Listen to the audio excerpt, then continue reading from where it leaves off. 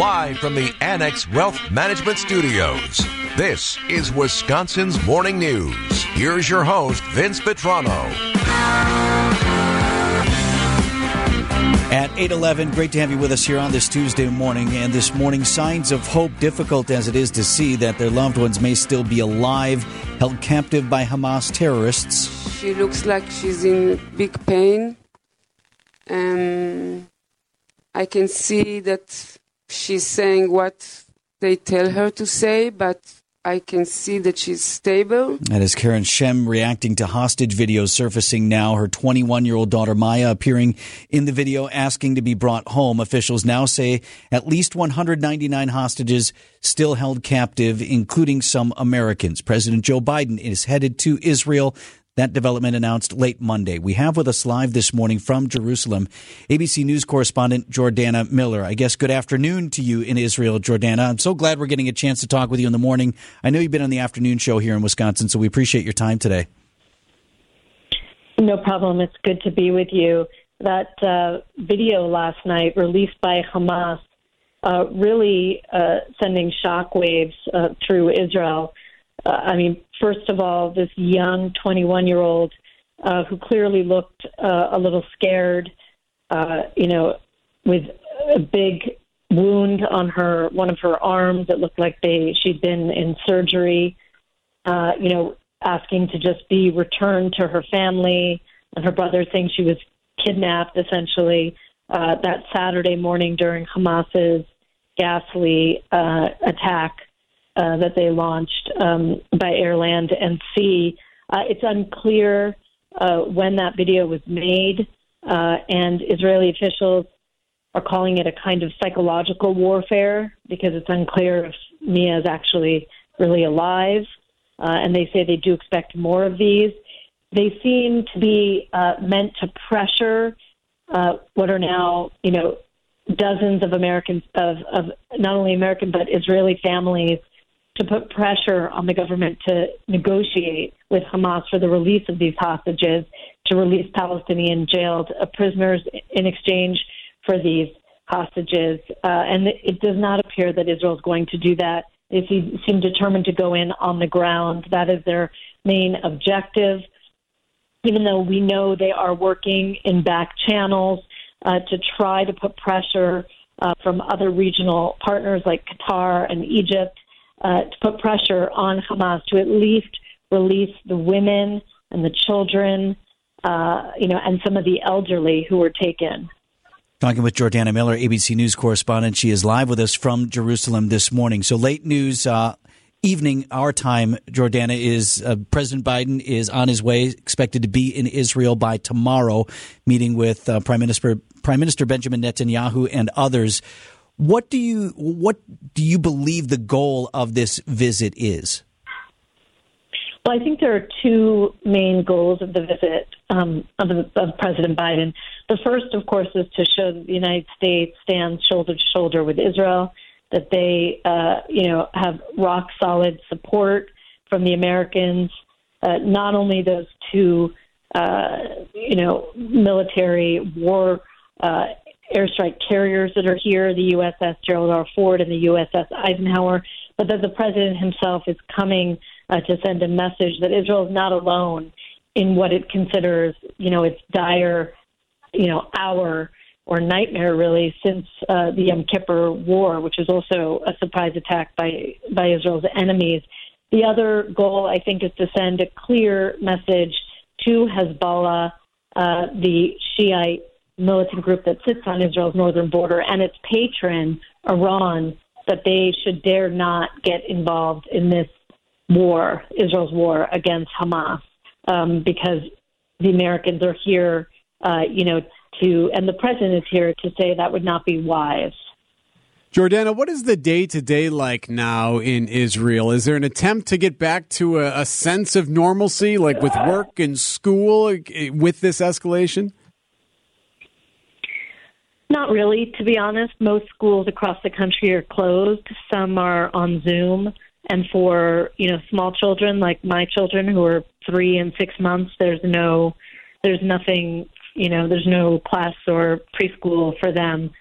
I think part of the country, is shut down because so many reservists have been called up. Businesses, this is the largest call up and the quickest call up in Israel's history, 360,000 in a matter of just, several days.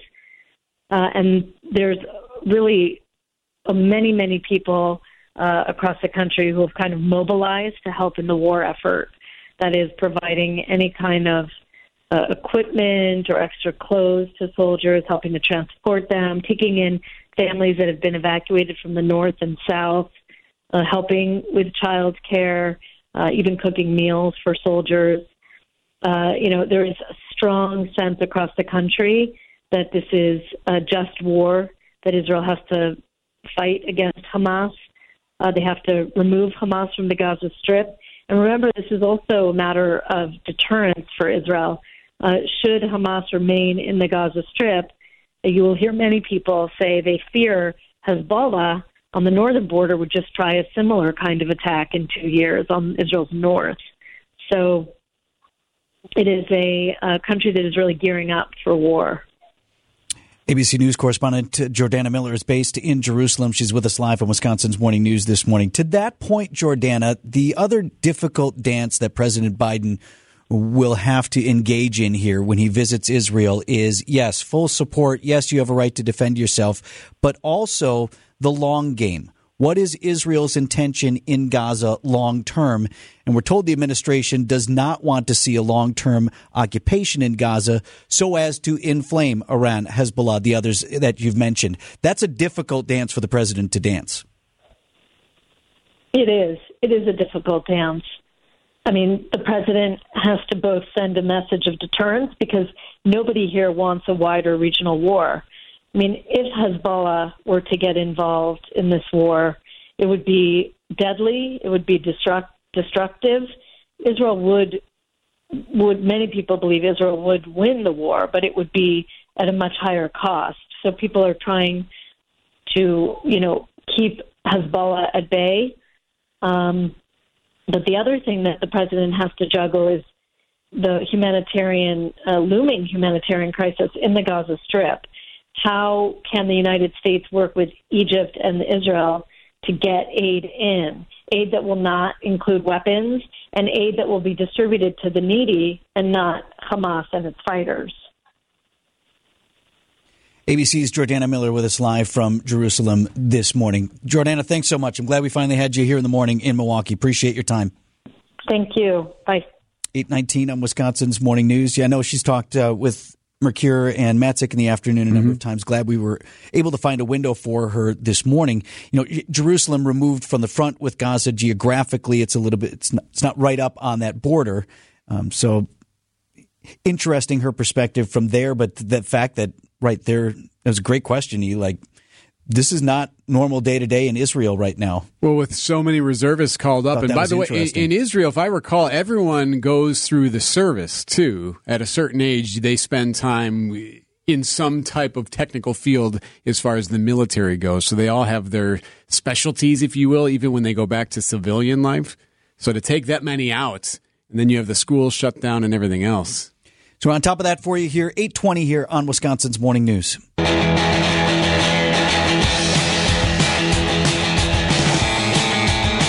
8:24 on Wisconsin's Morning News. In Washington today, he has an exquisite complement of leadership skills, and I think that as folks got to see what he would do to bring our conference together, it gave them greater comfort that he's the right man for the job. The instigator-in-chief, Congressman Matt Gaetz of Florida, who led the charge to oust House Speaker Kevin McCarthy, throwing his support now behind the new GOP nominee for the post, Ohio's Jim Jordan, whom it is said still doesn't have the votes to win the job.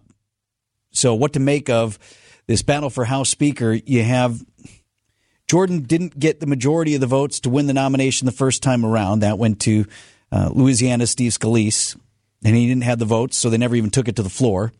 So now they're like, well, all right, well, what about Jordan then?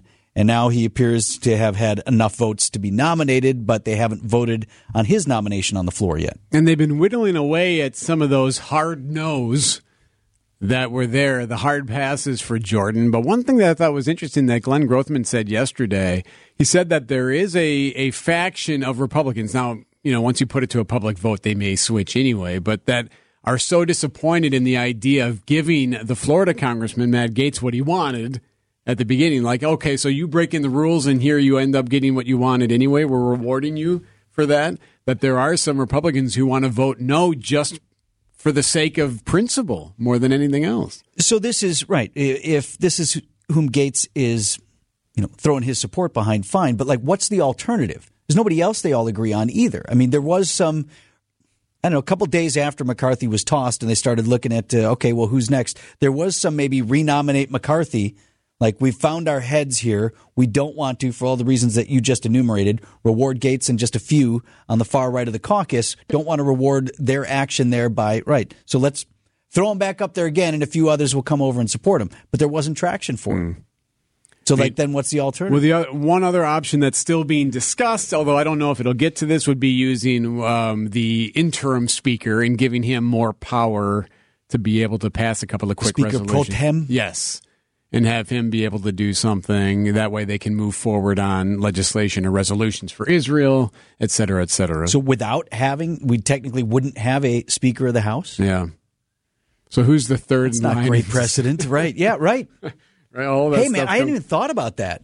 Important in the line of succession, right? Goes president, vice president, then Speaker of the House. Yeah. I don't know why I assume it. But I kind of expect Jordan to get the votes today. I feel like them bringing it to the floor is going to put a lot of people on notice, going to make them have to publicly say yes or no.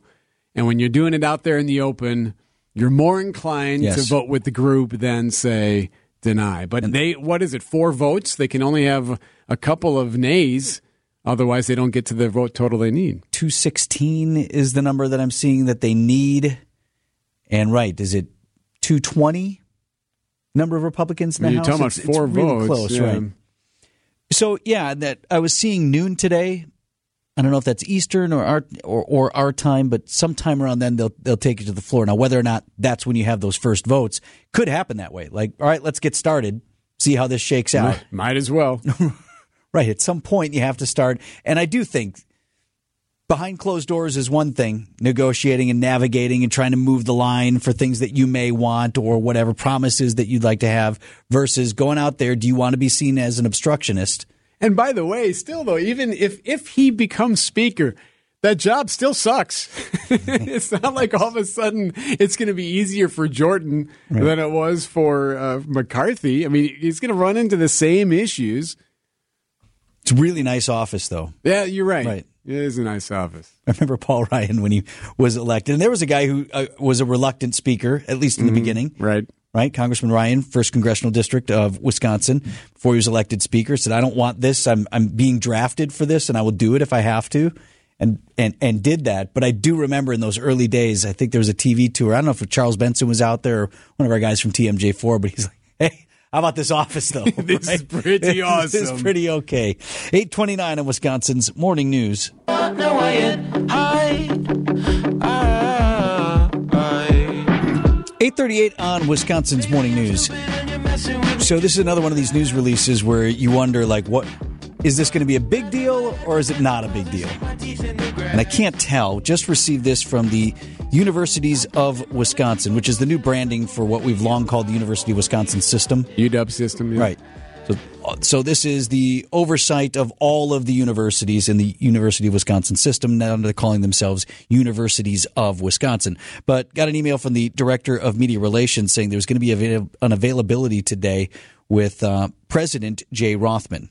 So he was put in there, Rothman was, after Tommy Thompson gave it up on the interim basis. Mm-hmm. And so Rothman is having a media availability at 11 a.m. this morning, at which he will make an announcement about the direction of the universities. So either that's... Is that only Oshkosh or is there something else? Well, so it begs the question, what is this about? It's one of two things. It's not medium. It's either we'll all be there at 11 o'clock wondering what is this announcement about the direction of universities, and it's just some small thing that, okay. Or it's kind of a big deal. And there are a number of things going on in the Universities of Wisconsin. Right now, you mentioned Oshkosh news, and this has been brewing for some time, but now it's happening, of hundreds of layoffs. You have the breakdown on who it is? So they've trimmed the workforce at Oshkosh by 216, 140 layoff notices, and then 76 employees accepted a voluntary retirement offer from the Oshkosh Northwestern. So they're also going to keep 34 positions unfilled. So by doing all this, they're hoping to save about $14.5 million. Yeah, UW Oshkosh struggling right now, struggling financially, struggling to gain footing. We had the story the other day about the business students who were there for a master's in business administration or something along that line, the MBA, and they were initially underbilled. And then long after they graduated, told, you owe us a whole bunch of money. And they're like, what gives over here? So what do you do if you just started going to school there? Yeah, 13,000 students at UWO. Yeah. And it's an affordable and accessible university in the system. It's hard.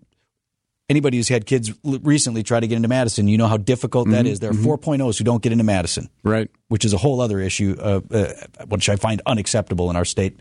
Nonetheless, table that for another day. Hard to get into lacrosse. A lot of students from Greendale, a lot of my kids' friends are at Whitewater this year. Few at Oshkosh. Now, how many people go to like Stevens Point or Oshkosh and then transfer to Madison? There's some of that. Does that happen? Right? Eau Claire or whatever? Is that? Yeah, absolutely. The track? Tommy's producing the program today. That's UT? I started at Parkside, 2 years there, and then made my way over to Madison after 2 years. You just decided to do that? I just, on a whim, kind of did that. I probably wouldn't have gotten in out of high school. My ACT was pretty average, and my grades were good, but not perfect. So you seem like a pretty average guy. You're not that smart. No, you don't need to be to produce a radio show. Oh, good. So some, right, to Eric's point, will go in thinking, all right, I'm maybe not going to get in, or I tried and didn't get in. I'm going to do a couple years here, get some of these undergraduate requirements out of the way, and then continue to apply and try to get into Madison. The only reason I asked can feed that. I'm just curious. I mean, especially we had this news break yesterday about Oshkosh and these layoffs and these early retirement packages or whatnot, and now you have this from the president saying, hey, big changes coming to the universities, whether it's just Oshkosh that they're going to address in this case, or if it's something larger. Trying to figure that one out. I mean, there's a lot of students that go there. Let me see. Trying to get more information out of them, but they're not sharing. There's some details that may be released a little bit later, but again, that's 11 o'clock this morning. And right, the line that caught me, Eric, about the direction of the universities, that seems to indicate something big. But again, I caution you. What seems big in the circles where these things come from versus what's big in our universe as we consume news sometimes are very different things. But if I were a sophomore at UW Oshkosh right now, I'd consider this a big story. Could be a big story. What does my future look like here at the school? 8:42 on Wisconsin's Morning News.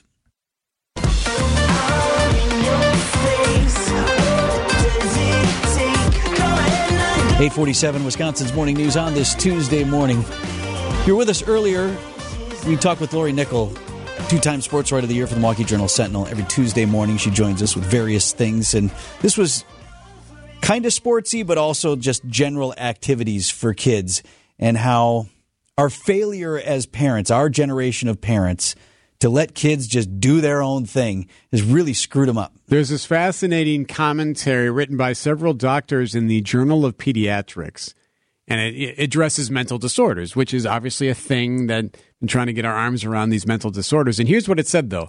Our thesis is that a primary cause of the rise in mental disorders is a decline over decades in opportunities for children and teenagers to play, roam, and engage in other activities independent of direct oversight and control by adults. Essentially, we're always all up in their business whenever they're doing anything, that we are enhancing a mental health issue. So, all right, this is on us for over-programming them. And even when they're not in a lesson or a league or a team, even intervening in their childhood play. Yeah. Right? Yeah, we're constantly around. This like is the interesting. the term play date wasn't around when you were a kid. Right. Yeah, that was You just something. went yeah. outside. It says here, Here's your play date. I opened the door. beginning in the 1960s and accelerating in the 80s, the implicit understanding shifted from that of children as competent, responsible, and resilient to the opposite, as advice focused increasingly on children's need for supervision and protection. So in the 80s, things changed where all of a sudden we as parents got a little bit more interested, increased our time spent, our time working on, our time volunteering for, our time living vicariously through. That's where it's most damaging, for sure. All of those things started to happen. It says as early as the 60s, but it was really more of the 80s and obviously well into the 21st century. It's wild. I was just talking with my mom about this, and she, for as much as she worried, I think maybe she didn't know how unsupervised we were. Like to a degree, like my brother and me, we rode our bikes all over Wauwatosa. Yeah. I'm like, did you have any idea? Like we went and played softball. Like we were based at our summer playground program was at Wilson Elementary. So that's like Glenview Road, if you know that, in Wauwatosa, and kind of right where, sort of near where that little bridge goes over into the village. Okay, kind of by the county medical complex, all that stuff. Okay, so that's where our elementary school was. Did you know, like when you signed us up for softball in the summer, like how we got to those games at 2 p.m. at Underwood, which is like across Highway 100 or wherever? She's like, I guess I didn't really.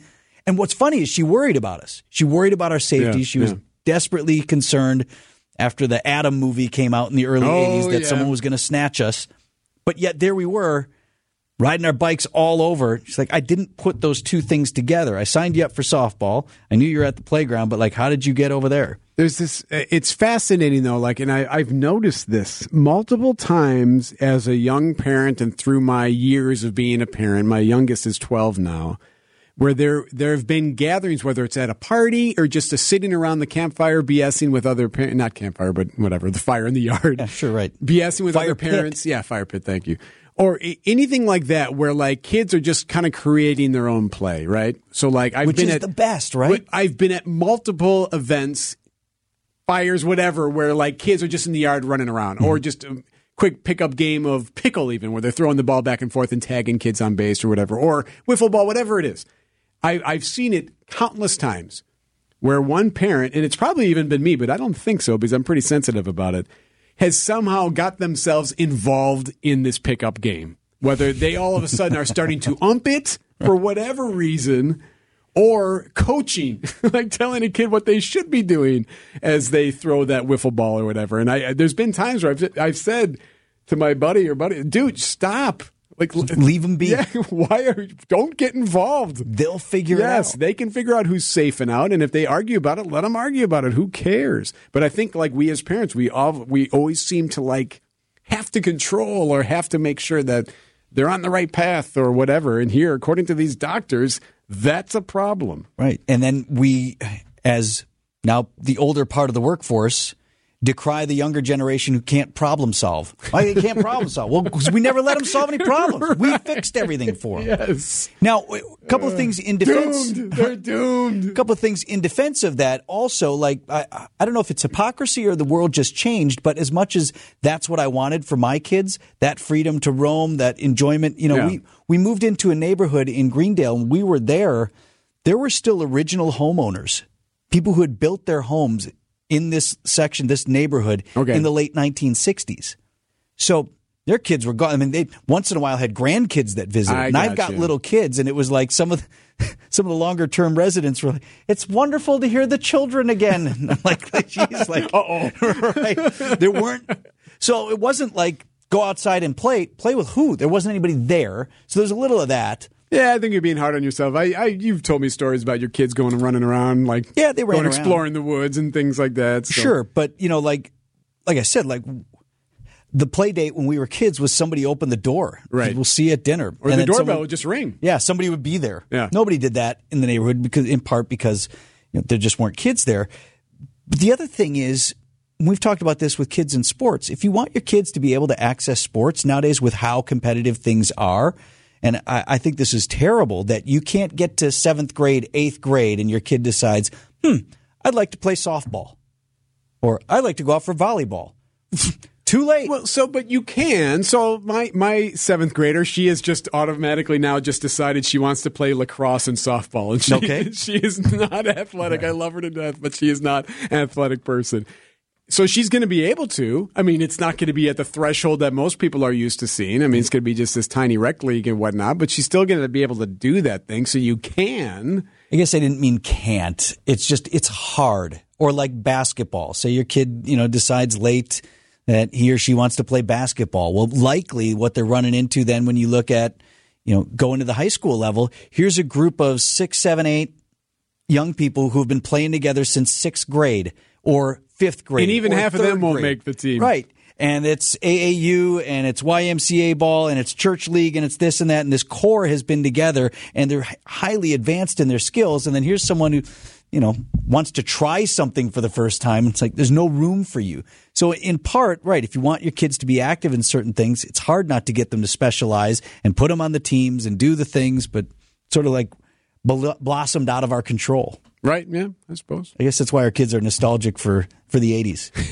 They watch Stranger Things and kids are just riding their bikes around at night. They're like, that's incredible. Look at that. They can do whatever they want. 8:55, Wisconsin's Morning News. 8:57 on Wisconsin's Morning News. WTMJ forecast sponsored by Dave Drake Camp Heating, where your comfort is their family's tradition. Beautiful day today. High of 60 degrees under mostly sunny skies. Low temp down to 45 tonight. Let them rock. Let them walk to school. Let them ride their bikes. Have you ever heard of the X-Pepper? Well, this morning. So the X-Pepper is now a world record-breaking hottest pepper ever. Because the Reaper wasn't hot enough. Yeah, so the Reaper, let's see, I have the numbers here. The Reaper, which this guy created, he's the same one. The Carolina Reaper has 1.64 million units of Scoville heat, which is the hottest. This new Pepper X. Like, by comparison, what was the jalapeno? Like 500? A jalapeno is at 5,000. Oh, 5,000. Okay, so the Carolina Reaper is at more than 1.5 million units of Scoville heat. Okay. Now this Pepper X is at more than 2.5 million. Oh, good. All right. So there's great video of these guys that are eating. They're trying this Pepper X. It's on Hot Ones, which is just like a popular YouTube videos of guys eating hot peppers or whatever. Good. So listen to this. The freshness of that goes away almost immediately, Noah. And then just that violent and ever-growing thing that is somehow making my face tighter. Like the skin of my face feels tighter to my head. Yeah, no, we hadn't heard from Noah up until that point. I love that at the end. The skin of my face feels tighter to my head. Great show. So they gave it a shot. They gave it a shot. 8:59 WTMJ now with Steve Scafidi. Coming up next, first, the Milwaukee Business Journal, Rich Kirchen with the headlines.